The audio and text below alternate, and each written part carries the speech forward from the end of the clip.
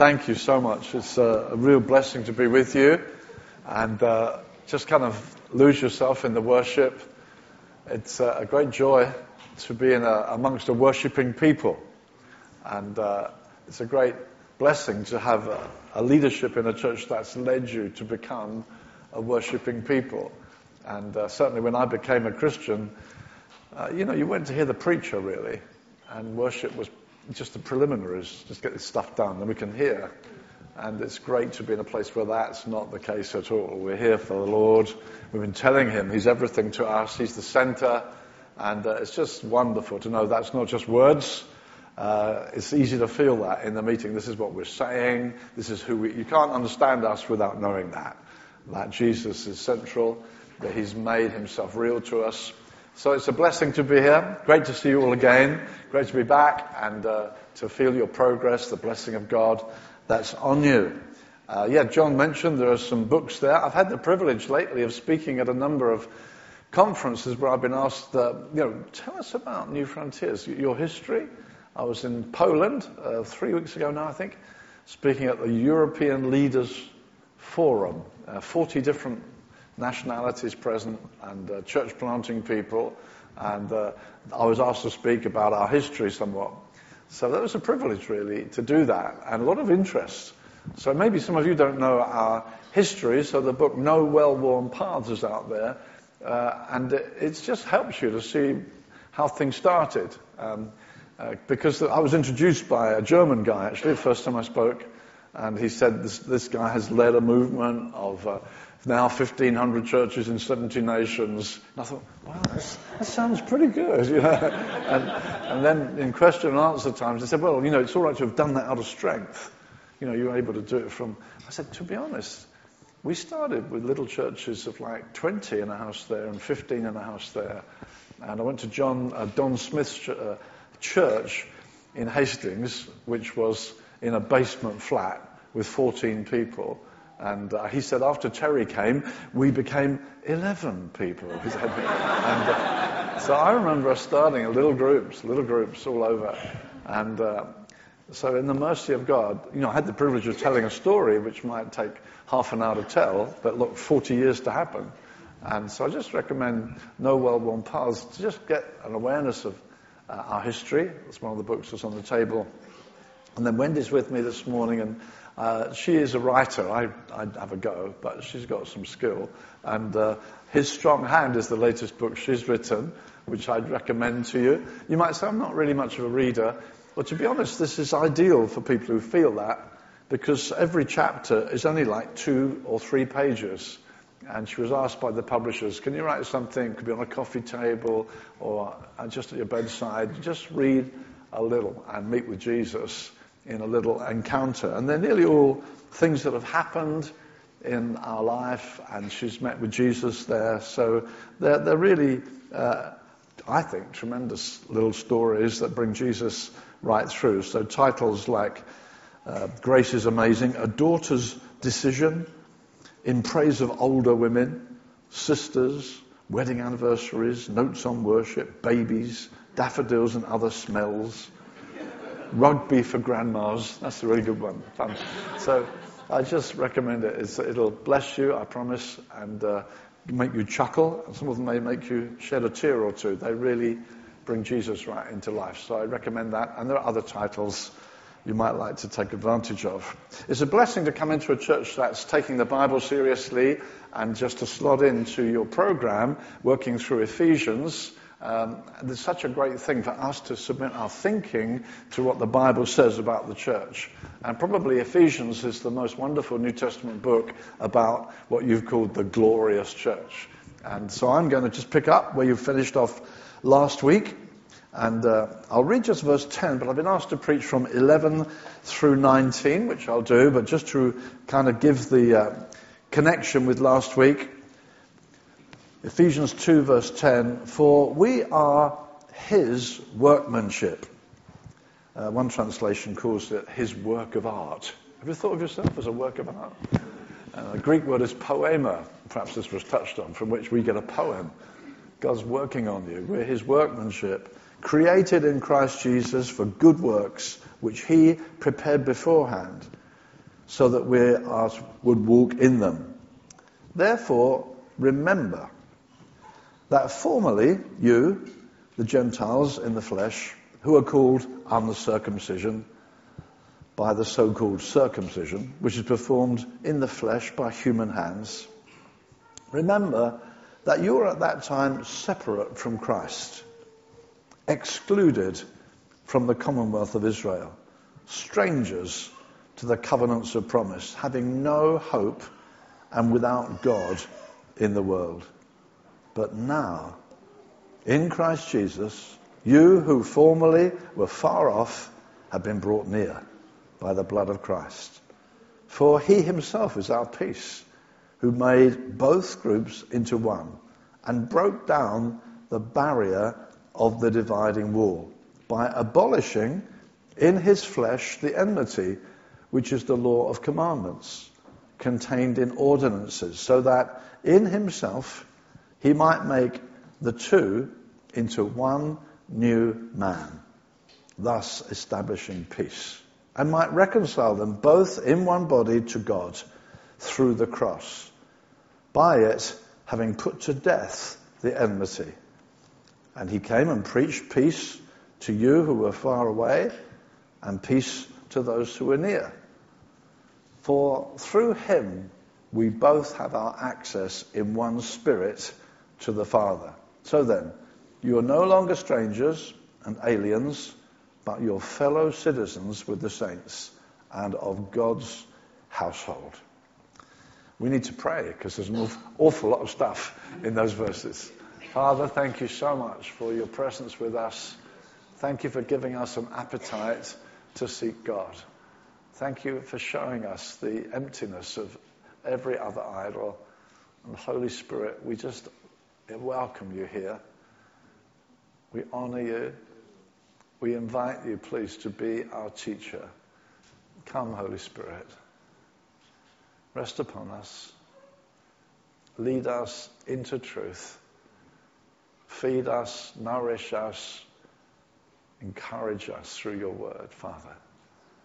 Give us insight. Help us to walk in the good of it. We ask it, Father, in Jesus' name. Amen. Amen. So Paul, in this magnificent chapter, is telling people what God has done for us in Christ. And the section that we have starts with this invitation to remind people what they used to be, so that he can, in contrast, show them what they've now become. And especially he's concerned to speak to the Gentiles who were far off and to let them understand they are not second-class citizens. They haven't kind of been tacked on the end. It's not like here's an elite group and then, you outsiders have been let in. He's going to say something far more profound than that. And it's great for us to know that we're not just let in the back door, but we're right in the heart of what God wants to do with this one new man that he's brought through the resurrection of our Lord Jesus and through his death. Okay, so we just need to work through phrase by phrase. It's rich with so many phrases. I hope that will shed light on our experience. So verse 11, he says, remember that formerly you Gentiles in the flesh who are called uncircumcision by the so-called circumcision performed in flesh by human hands. He said, remember, you were the uncircumcision. Now that's how Jewish people would have referred to Gentiles. People were not part of the chosen special people. And you might remember when David confronted Goliath. Goliath strutting around as a great giant, a powerful guy, a warrior who caused the whole of the Israelite army to tremble in fear. And David came up and said, who's this uncircumcised Philistine? Well, he's a giant. Yeah, he's uncircumcised. What do you mean? He meant God's not with him. God's not with him. Because the circumcision was the mark given to Abraham at the beginning. This unique nation, unique in all the world, only one nation like it, the presence of God with them, all kinds of promises over them, that God was going to use them, a Messiah was coming, many, many promises wrapped up in this special, special people. And David understood that. So this giant, he may be impressive, but he's uncircumcised. God's not with him. So just with a stone, he takes him out. And some of them didn't realize, but David saw it. God's not with him. God's not with him. And so the uncircumcised, hey, we're like Goliath. God's not with us. That's what it's saying. You're uncircumcised. God's not with you. Hey, you may look impressive. You may be this, you may be that. God's not with you. And that's where he said, remember that's where you came from. That's your background. That's your history. Paul is writing to a church at Ephesus that's now rejoicing in God's presence. And he's writing, it says here, especially to the Gentiles there, and saying that remember that's where you come from. You didn't have the circumcision mark. You didn't have that testimony. God's with you. And it's interesting. He says, like, you're called that by the so-called circumcision. So he's beginning to kind of undermine some of the attitude, the so-called circumcision. And then it says, made in the flesh by hands. What's that all about? It's like saying, well, actually, it's become very external. So back in David's day, it was a thing of real faith for him. We're the people of God. Goliath's nothing. And for him, it really meant something. By the time Jesus came on the scene, so much has become external. So much has become kind of elitist. We're God's people. There's no faith around. They're not doing any exploits of faith. They're not like David. They're just saying, no, we're the people of God. We're the people of God. We've got God's mark on us. And so Paul begins to kind of sow a note of doubt about that, the so-called circumcision made by hands. It's like, so what? Some of the glory of it is kind of fading in Paul's thinking. And so, they boasted in who they were. So when John the Baptist came along and said, repent to the Jewish people, repent. They said, hey, what do you mean repent? We're children of Abraham. And John the Baptist said, God can make children of Abraham out of these stones. You're glorying in your externals. You're glorying in these titles, these names, but it's not authentic. It's not in you. And Paul says it more profoundly, really, in Romans 2, when he says, he is not a Jew who's one outwardly, nor is circumcision that which is of outward in the flesh. But he's a Jew who's one inwardly. Circumcision is that of the heart, by the Spirit, not by the letter. His praise isn't from men, but from God. Now you'll find hints of that back in the Old Testament. Jeremiah says something similar. But here we find Paul is saying, look, this externalism is really robbing you of reality. You're just saying, well, hey, we belong to God already. We belong to God already. I used to be a door-to-door evangelist, probably the worst on the planet, but I used to do it. And it used to make me angry when I knocked doors and someone would say to me, oh no, I'm not interested, I'm a Catholic. It's like, what? Well, I'm a Catholic, there's nothing you can say to me. It's like, it's all, I thought, well, what about your soul? Oh, I'm a Catholic. And here these people saying, John's saying, God's going to come. Oh, we're already children of Abraham, thank you. You've just got an external. You've not really understood what it's about. And circumcision, he says, is meant to be of the heart. It's meant to be something that has cut you off from other things and given you a devotion to God. And it's just become external. So he begins to introduce, okay, you were outside, you were like Goliath. And he says, at this time you were separate from Christ. What does that mean? Well, it means Christ, the Messiah, was the promise over Israel. That there was going to come a great deliverer, a wonderful deliverer. This was a nation that suffered a great deal, and yet had a kind of strange destiny about it. These people have got destiny to bless all the families of the earth. When God came to Abraham and said, in you, he said, I will bless you.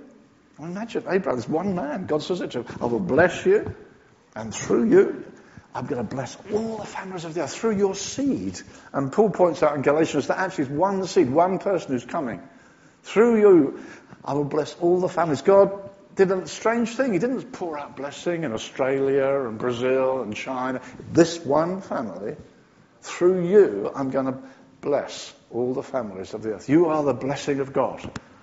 Imagine Abraham. Imagine waking up. Imagine being Sarah, ladies. Wake up and Abraham's, good morning, Sarah. Here I am. God's blessing to the world. See, he was God's blessing. And it was in this people, God pronounced a blessing. But the blessing is through the Christ, ultimately. This coming Messiah. This one who will change everything. And so it's referred to again and again in the Old Testament, one we remember at Christmas. Unto us a child is born. Unto us a son is given. The government will rest on his shoulder. So this nation, this poor little nation that gets beaten up by Romans and Greeks and all sorts of people, beat up this little nation. But they've got this promise in their heart. There's going to come somebody. The Christ. There's going to come the Christ. So when John the Baptist came on the scene, and there was the greatest revival that they'd had for generations, all the people went out to be baptized by John. And they said, "Are you the one?" He said, No, I'm not the one. I'm the friend of the bridegroom. He's just about to come. So Israel had this kind of history that a great deliverer is coming. Someone who's going to change everything. It's a kind of longing in people's hearts. If only someone would come who could change everything. And they had the promise. It's going to happen. But we Gentiles, you and me, we're strangers to all that. He says, you were the uncircumcision. He says, you were separate from Christ. That promise wasn't to us. It was only to the Jewish nation. You were separate from Christ. And it says you were strangers to the covenants of promise. In other words, God made covenant. He covenanted with Abraham. I will bless you. I will bless all the families of the earth through you. He made promises to David. He said to David, he said, a son of yours will sit on the throne. And he's going to have a glorious kingdom, an amazing kingdom. So this nation had promises over it. Isaiah had promised them. Jeremiah had promised them. God's going to do stuff, but we don't have any of that. You know, some of us from English stock, we were painting ourselves with woad and living in caves somewhere. We didn't know. This nation knew. God had made them promises. And we were strangers to that. So other nations, we're strangers to the promises. That's what he's saying. You didn't know the covenant. You had no hope. Without God in the world. A man called Hendrickson says, we were Christless, stateless, friendless, hopeless, and godless. That's where we were. He said, just remember where you came from. Remember where you came from. And then you get this wonderful, wonderful phrase. Just 2 words. But now. But now. Earlier in the chapter, you got that wonderful verse 4. But God. Now for us, but now. But now. Have you had a but now in your life? When I was 16, I'm just muddling through life. My sister came home. She'd left. I lived in Brighton. She'd gone to London. She came home. She said, "Can I speak to you?" I came home late one Saturday night. Yeah. I've become a Christian. I said, "What do you mean you become a Christian? What are you talking about? It's a Christian nation. We're going to become a Christian." She said, "I've been born again." I said, "What's born again? I've never heard such nonsense." See, she had a but now. This is what she used to be. But now. But now I'm a Christian. I thought, what are you talking about? Something had happened. But now. I didn't know any of this stuff. But now. And that evening I argued with her and talked with her. And then she said, "Do you believe Jesus rose from the dead?" And I said casually, "He's supposed to have been raised on the 3rd day, isn't he?" And she said, "That means he's alive." And when she said it, I was born again. I suddenly knew he's alive. We're born again through the resurrection from the dead, it says. I suddenly knew he's alive. I knew it. I suddenly knew it. Because this isn't a stranger knocking my door. It's my sister. There's something, what's happened to you? And that night, I got a but now in my life. I was nowhere. But now, from now on, all this works for me. Is that true for you yet? Maybe a friend's brought you along here. Maybe you're looking into Christianity. You have to have a but now. You're not a Christian because you were born in England. It's more and more obvious. There has to be a but now, all this stuff is now true for me. So as we press on with the rest of this, we've seen what we used to be, hopeless, godless, but now. It's going to take us from there. But now, in Christ Jesus, you who were formerly far off have been brought near. Now, by the blood of Christ. Now, the whole idea of being far off and near was language you'll find back in Isaiah, which talks about the Gentiles were far off and the Israelites were near. And what you could do is you could become what's called a God-fearer or a proselyte. In other words, there were people, God-fearers they tend to be called in the Bible, who weren't actually Jews but were impressed by Judaism. They were not impressed by all these multiplied gods always fighting one another, the Greek gods. They thought, this is weird stuff. There's something about this Jewish religion. They've got one God, and it's got a history. And these far-off people could be made near. They could go through certain procedures. They could actually go through washings. They could then be circumcised. They could start keeping the Sabbath and keeping Jewish rules. They could be incorporated into Judaism. It could happen. It happened. People came into Judaism. They had been far off. They were brought near. But here, Paul says, no. You've been brought near through the blood of Christ. So we're not talking about a process. We're not talking about becoming a Jew through embracing all of Judaism. Through the blood of Christ, through what Jesus accomplished on the cross, we who were no hopers have been brought right in by the blood of Christ. He is our peace. He has done it, and he's broken down the dividing wall. So this part of the passage is about the difference between Jew and Gentile. That's what this part, we'll move on as we go through the passage, but this early part is about the distinction between Jews and Gentiles. The Jews were in, accepted, the Gentiles are foreigners, dogs as they called them. Gentile dogs, dismissed, outside. And it says here, he's broken down the dividing wall. There was a strong dividing wall. In fact, it's interesting, an archaeologist in 1871 discovered this in the temple area, a sign which had been in the temple where it says this: no man of another race is to enter within the fence and enclosure around this temple. Whoever is caught will have only himself to thank for the death which follows. You're an outsider, you don't step in here. You Gentile dog. You stay outside. You may remember in the story in Acts later on, Paul goes into the temple area and they think he's taken Gentiles in. And there's a hoo-ha, big, hey, he's brought Gentiles into the temple.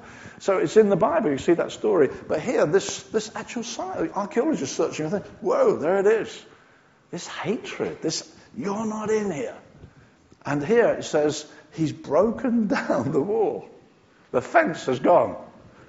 The external, the thing that kept us out is gone.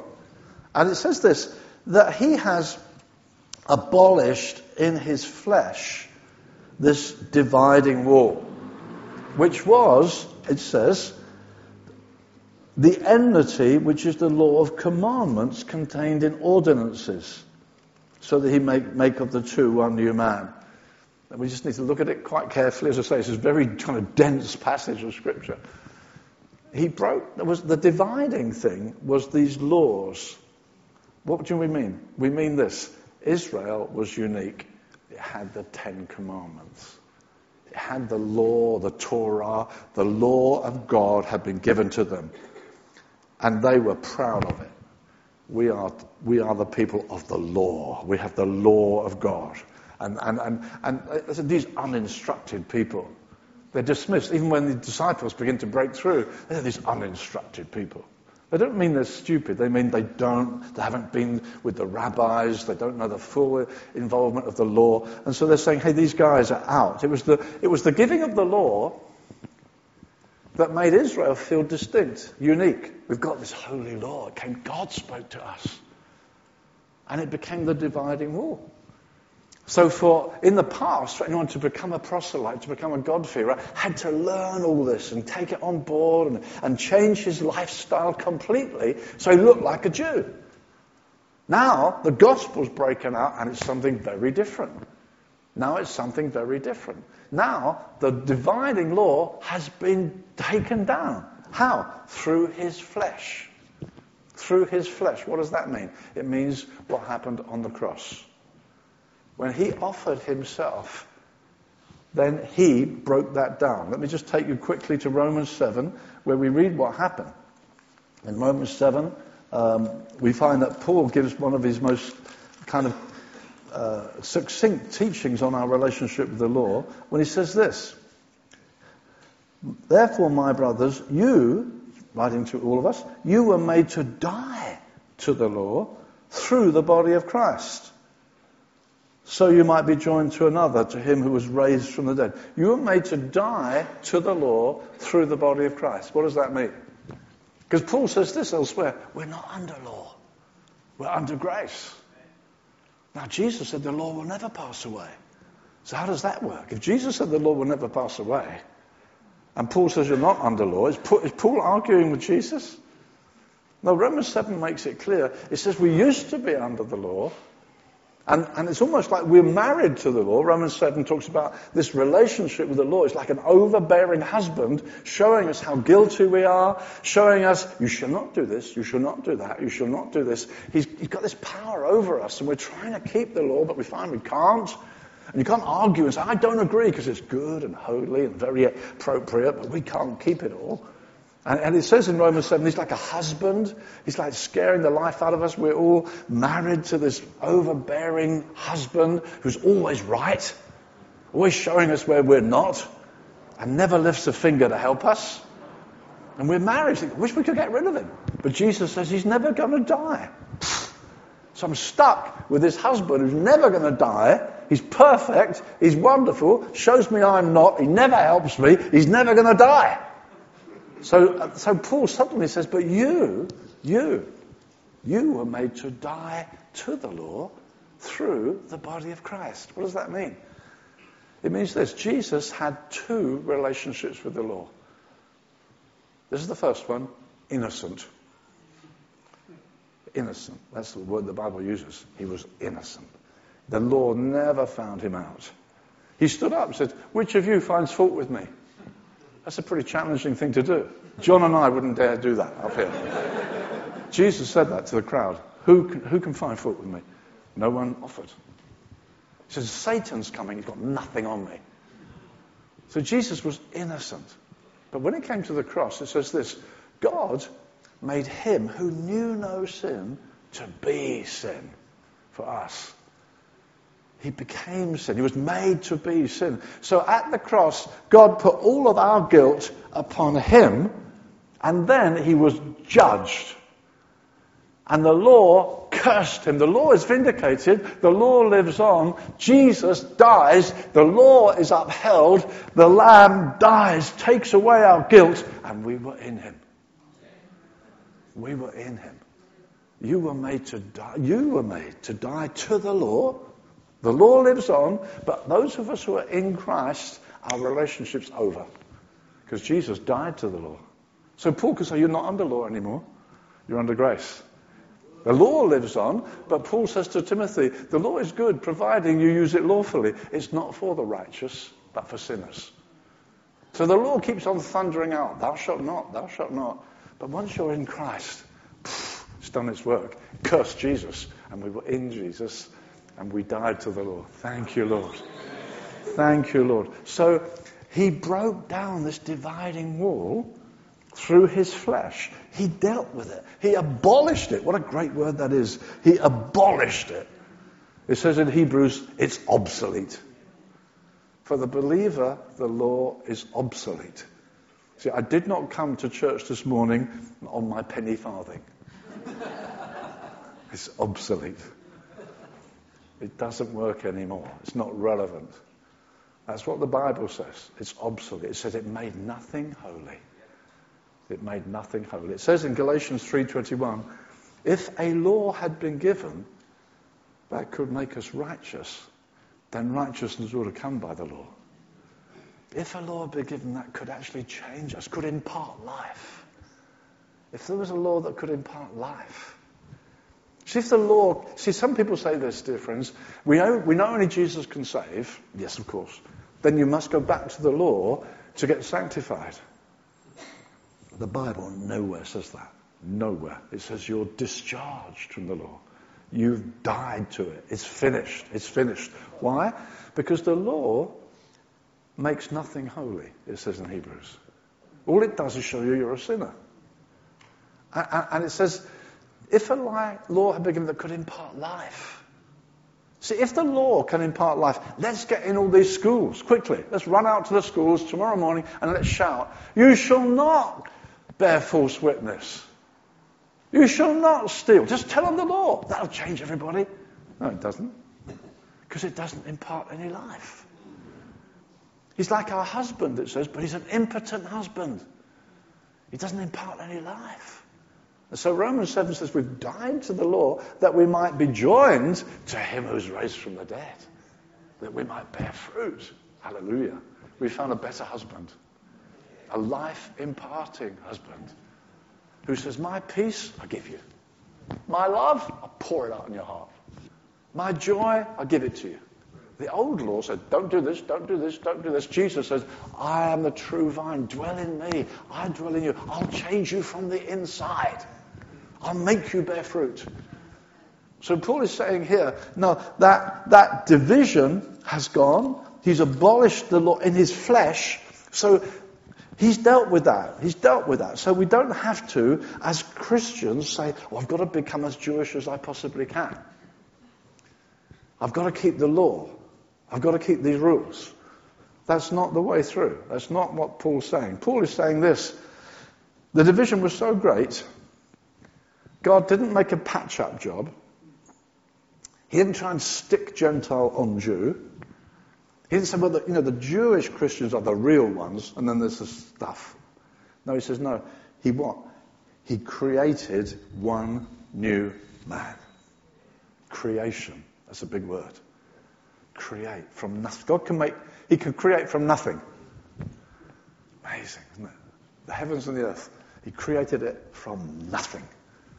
Creation. It's God's skill. He can create. He's the creator God. I love what R.C. Sproul says. He says, we're impressed by the magician who can take a rabbit out of a hat. He said, God created everything without the aid of a rabbit or a hat. He made from nothing. He created. And that's the word that's in this text. He created a new man, a new people. He created something new, a new humanity we've got up here. And he created that in the world today, there's a new humanity, a new people. They've been born again. They've had a second birth. They've been created again. And the night I said yes and knelt down as a teenager, I became part of that new creation. If anyone is in Christ, new creation, new creation, new creation, new creation. So he created one new man. Jew and Gentile. In Christ, there's neither Jew nor Gentile. There's neither male nor free. It's a new creation. It's an incredible thing. The church is an amazing, it's a glorious church. A glorious church. We should have a very high view of the church. I remember years ago I was speaking to an Anglican who was in kind of renewal, and we went into house churches, and he thought, you poor people, your funny little house churches. And, we've got all this history. And, it's fine. I'm having a nice chat to him. And we're having an evening. Wendy and I are having a meal with him and his wife. And he was quite a leading, his name is Michael Harper. And he was quite a leading renewal figure in this country. And during the evening, he suddenly stopped. He said to me, oh, you have a high view of the church. I said, yeah, I sure do. So he thought, well, you mean house churches? Anglican church with all its history. No, I said, no, we have a very high view of the church. And it was like, see, because we were meeting in homes, it didn't mean we didn't have a high view of the church. We have a very high view of the church. We want the church to be all it is from the Bible, not hindered by other stuff. And you see, this whole thing, if you become a Christian, you have to pick up all this Jewish stuff. And now that could hold back world mission. See, Paul insisting on the freedom of the church opened the door to go to other cultures. It meant he could go to Greece, he could go to Athens, he could go nation after nation. He's preaching Christ. He's not saying, oh no, if you become, you need to be circumcised, you must keep the Sabbath. He's not saying any of that. And that sort of attitude, we can have that in our missionary perspectives. Has been true. You go to Africa and you find people dressed up in robes and think, what are you doing? We've taken Englishness with us. We've taken the Church of England into, Africa. So we take a whole package with us. And Paul doesn't do that. He says, no, the relevance of Christ will have its outworking in all kinds of different cultures, even different styles of worship that will reflect much more African worship. I love Mexican worship. I love going to these different churches. They don't have to impose a common, so it has to be all English. No, it doesn't. It's Jesus. It's Jesus. I love being in African worship. I was in Zimbabwe at Easter. Wendy and I were down there for Megavision, and their worship's colossal. Absolutely stunning. And it was so funny. One of the speakers, a beautiful black guy from Zimbabwe, and he said, you English people, he said, you sing about, in your songs, he said, it's like a composition all the way down there. Because they sing, Jesus, Jesus, Jesus. And he said, you sing a composition. And his wife stood up and said, yeah, they sing about hills and valleys. We want to think about Jesus. It was quite an eye-opener to me.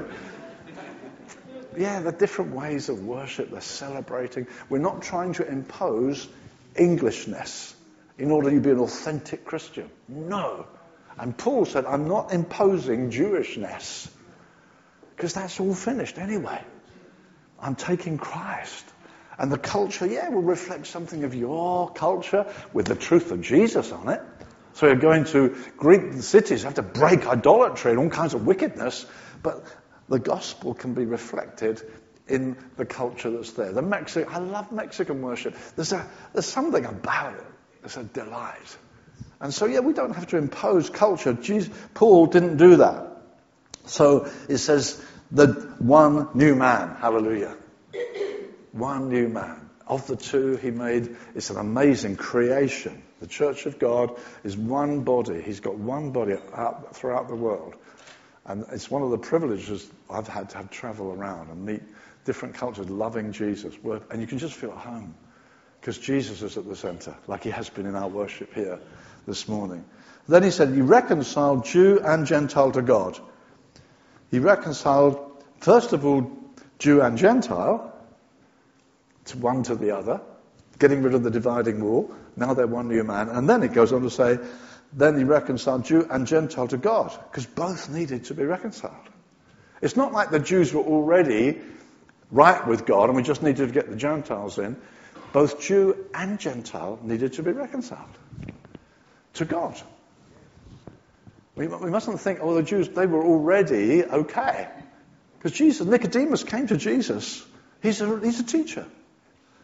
He comes to Jesus, and Jesus cuts right across. He says, unless you get born again, he says to the Jewish guy, you won't even see the kingdom. You Jewish people need to get born again. It's not because we don't say, even today, sometimes people get confused about Israel and so on.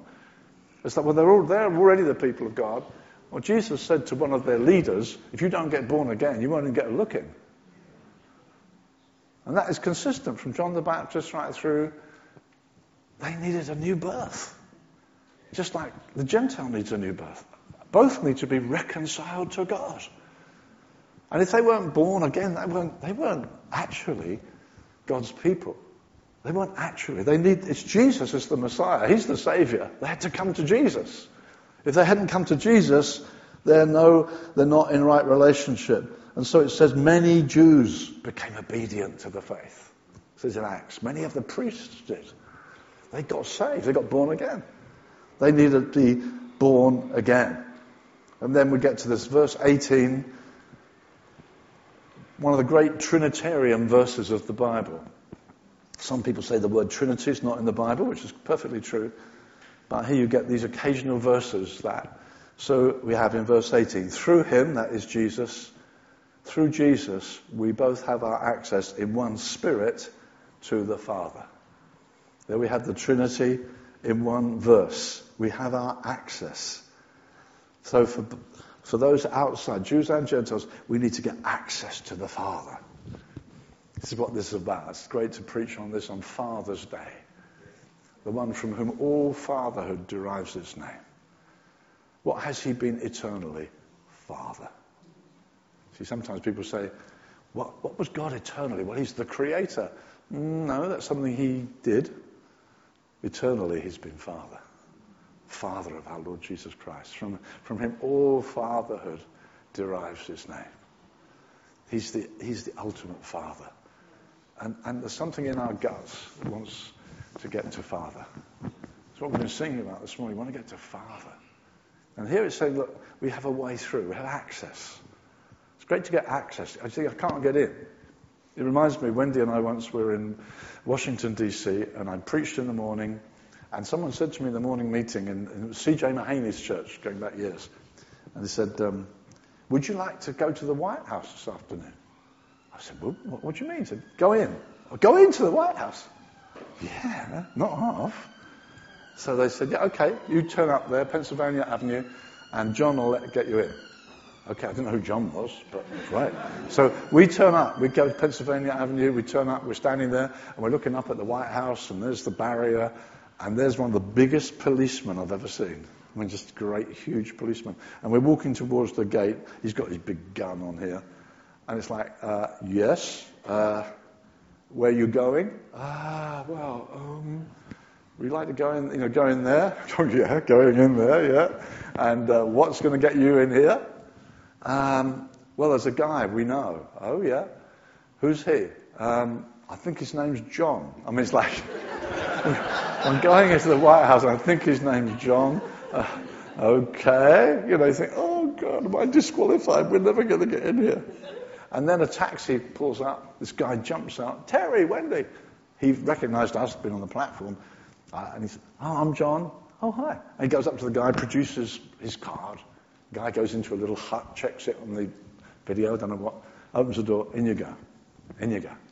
And they had two tours. There's the ordinary tour and the VIP tour. And we had better than the VIP tour. Honestly, it was phenomenal. I stood in the cabinet room, and I stood at the door frame of the Oval Office. I mean, I stood there. You may have seen West Wing, folks, but I stood there and looked in. And it was when Reagan was president. And, I was asking the guy, what is that? What is that? And I don't remember Truman's great statement, the buck stops here. Well, Reagan was a bit of a cowboy, and he had this thing on his desk. I said, what is that? What is it? And he said, the thing underneath, he says, the buckaroo stops here. And he just thought, oh, this is so privileged. Because I had someone who could get me in. We had access. We have access. That's what it says here. We have access. We've got access to God. Who are you? Oh, I know someone. I know someone who can get me in. Through Jesus, we come to the Father. By one Spirit. Through Christ, not through the law. Not through Jewish observance. Won't get me in. Through Jesus, through his blood, we have access to God. By one Spirit to the Father. You see, the Holy Spirit, Gordon Fee says this, very helpful. It is the common experience of the one Spirit, by Jew and Gentile alike, that attests that God has created something new in the body of Christ. The death of Christ made it possible. Their common experience of the Spirit made it a reality. By one Spirit we have access. So when Peter was told to go to Cornelius' house, there you get it kind of dramatized. So God comes to Simon Peter, Jewish background, and the sheet comes down from heaven. You remember the story? God says to him, arise, kill and eat. He said, I don't touch that sort of food. A Jewish background. I've never eaten that. I don't eat that. That's all our rules. We don't eat that. And then God says, look, what I call clean, don't call unclean. It's just a new day. Then he gets, what's that about? Vision? I wonder what that was about. Knock on the door. There's some Romans outside. Roman pigs. See, that's what you've got to understand. These pigs, these Romans. That's Peter's background. They're soldiers. These are the people who crush Israel. That's our enemy. They're at the door. Come with us. We've seen a vision. You've seen a vision? We saw a vision. You pigs saw a vision. And Peter realizes Arise, go to this unexpected world. So he goes to Cornelius' house, and the door's open, and he's going to step into a Gentile house. It's like, ugh. I mean, honestly, that's how it would have been for him. That's how you don't go into their home. They're Gentile pigs. That's where Jesus got into trouble, even mixing with Jewish sinners. You know, he eats with sinners. The Pharisees, you wouldn't eat with those sort of people. You certainly wouldn't go in a Gentile home. And Peter's there. And they said, we've seen an angel. He spoke to us. Send for Peter. Incidentally, notice this. Some people make big thing about angels. What happens? The angel says, go and send for a man who will tell you what the Bible says. All right? Let's get angels in the right perspective. I've seen an angel. What did he tell you to do? Oh, nothing much. I saw an angel. He said, send for Peter. He will speak words to you by which you'll be saved. See, praise God for angels, but we need the word. So Peter's there, and he starts preaching Christ. What happens? Remember what happens? He's preaching to these Gentiles. There's Cornelius, he's got a house full of people, and the Spirit fell upon them. And they all start speaking in tongues. And Peter says, what's going on here? You've got pigs speaking in tongues. That's what's happening. What is going on? And he says, wow, the Holy Spirit's been given to them like he was given to us. He commands them to be baptized. Because why? Well, it's obvious God is on these Gentiles. So when he goes, it's interesting, very important chapter, Acts 10. It's very important, you can tell that because it's repeated in Acts 11. So when Luke is writing the book of Acts, he wants you to get hold of this because it tells it twice. Once when it happened, second when he's on the carpet before the apostles. What are you doing with Gentiles? Acts 11, the other apostles are saying, Peter, what are you up to? They're Gentiles. What are you doing? He said, while I was yet speaking, the Holy Spirit fell on them. They said, who was I that I could withstand God? And they said, wow, God is granting repentance to the Gentiles. What does he mean? So he said, by one Spirit, we have access to God. And so I think what Fee says is so helpful. The death of Christ made it possible. The common experience of the Spirit made it a reality. It's possible for Gentiles to be saved. Wow, there's the Spirit, it's happening. The same Spirit that we have. Gentiles are speaking in tongues. So it's the Spirit. That's why Paul writes in Ephesians 4, maintain the unity of the Spirit. The Holy Spirit's done something profound. He's made it clear we are one body. I'm one body with that Gentile. I'm one body with him. The blood of Christ made it possible. The manifestation of the Spirit makes it evident. So that's why we celebrate this morning. We come, we worship. We're worshiping in the Spirit. We're saying, brother, you may come from this nation, that denominational background, that history. It's irrelevant. We're in Christ. We're in one Spirit. That's what this passage is saying. One new man, the Holy Spirit, making it clear and bringing us to the Father. The Father. We must finish. It says, we have become, that's what I'm supposed to finish. You're no longer strangers. That word could be translated refugees. All right? You think of our modern world. People are homeless. They're without a nation. You see these terrible, documentaries and news programs. These poor people, they're homeless. They don't belong anywhere anymore. That's the word, refugee. You are no longer refugees. Honestly, that's how it could be translated. You're no longer strangers, aliens. You're fellow citizens. Fellow citizens. And not only citizens, God's household. Your family members. It's wonderful to have common citizenship. It's wonderful to say, I've got my citizenship. People go through that challenge. Will they let me in? I've got my citizenship. People I know have gone to the US. I've got my citizenship. I can stay. We're not just citizens. We're family. What makes us family? One Father. One Father. The Holy Spirit brings us to one Father. And it's not just in the Bible. It comes from our heart. Abba, Father.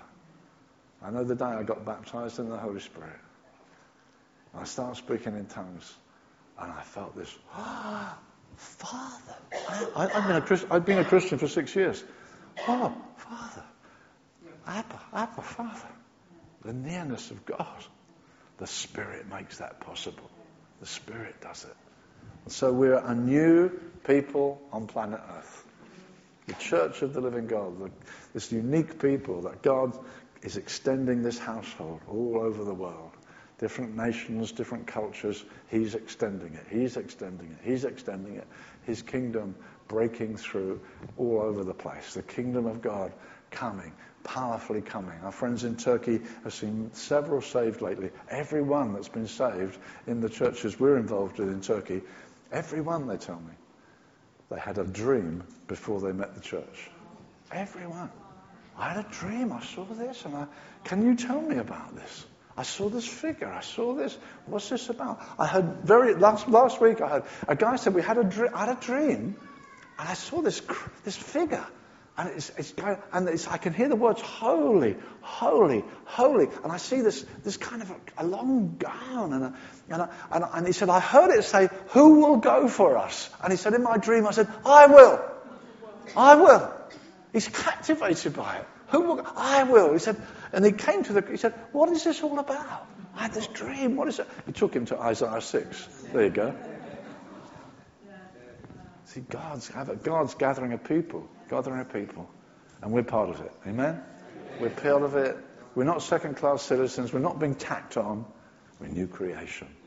In Christ, free from rules, all that partition's gone. We be one people in the grace of God. Amen. Shall we worship? Let's stand to pray. Maybe the band could come up and we'll sing something marvelous.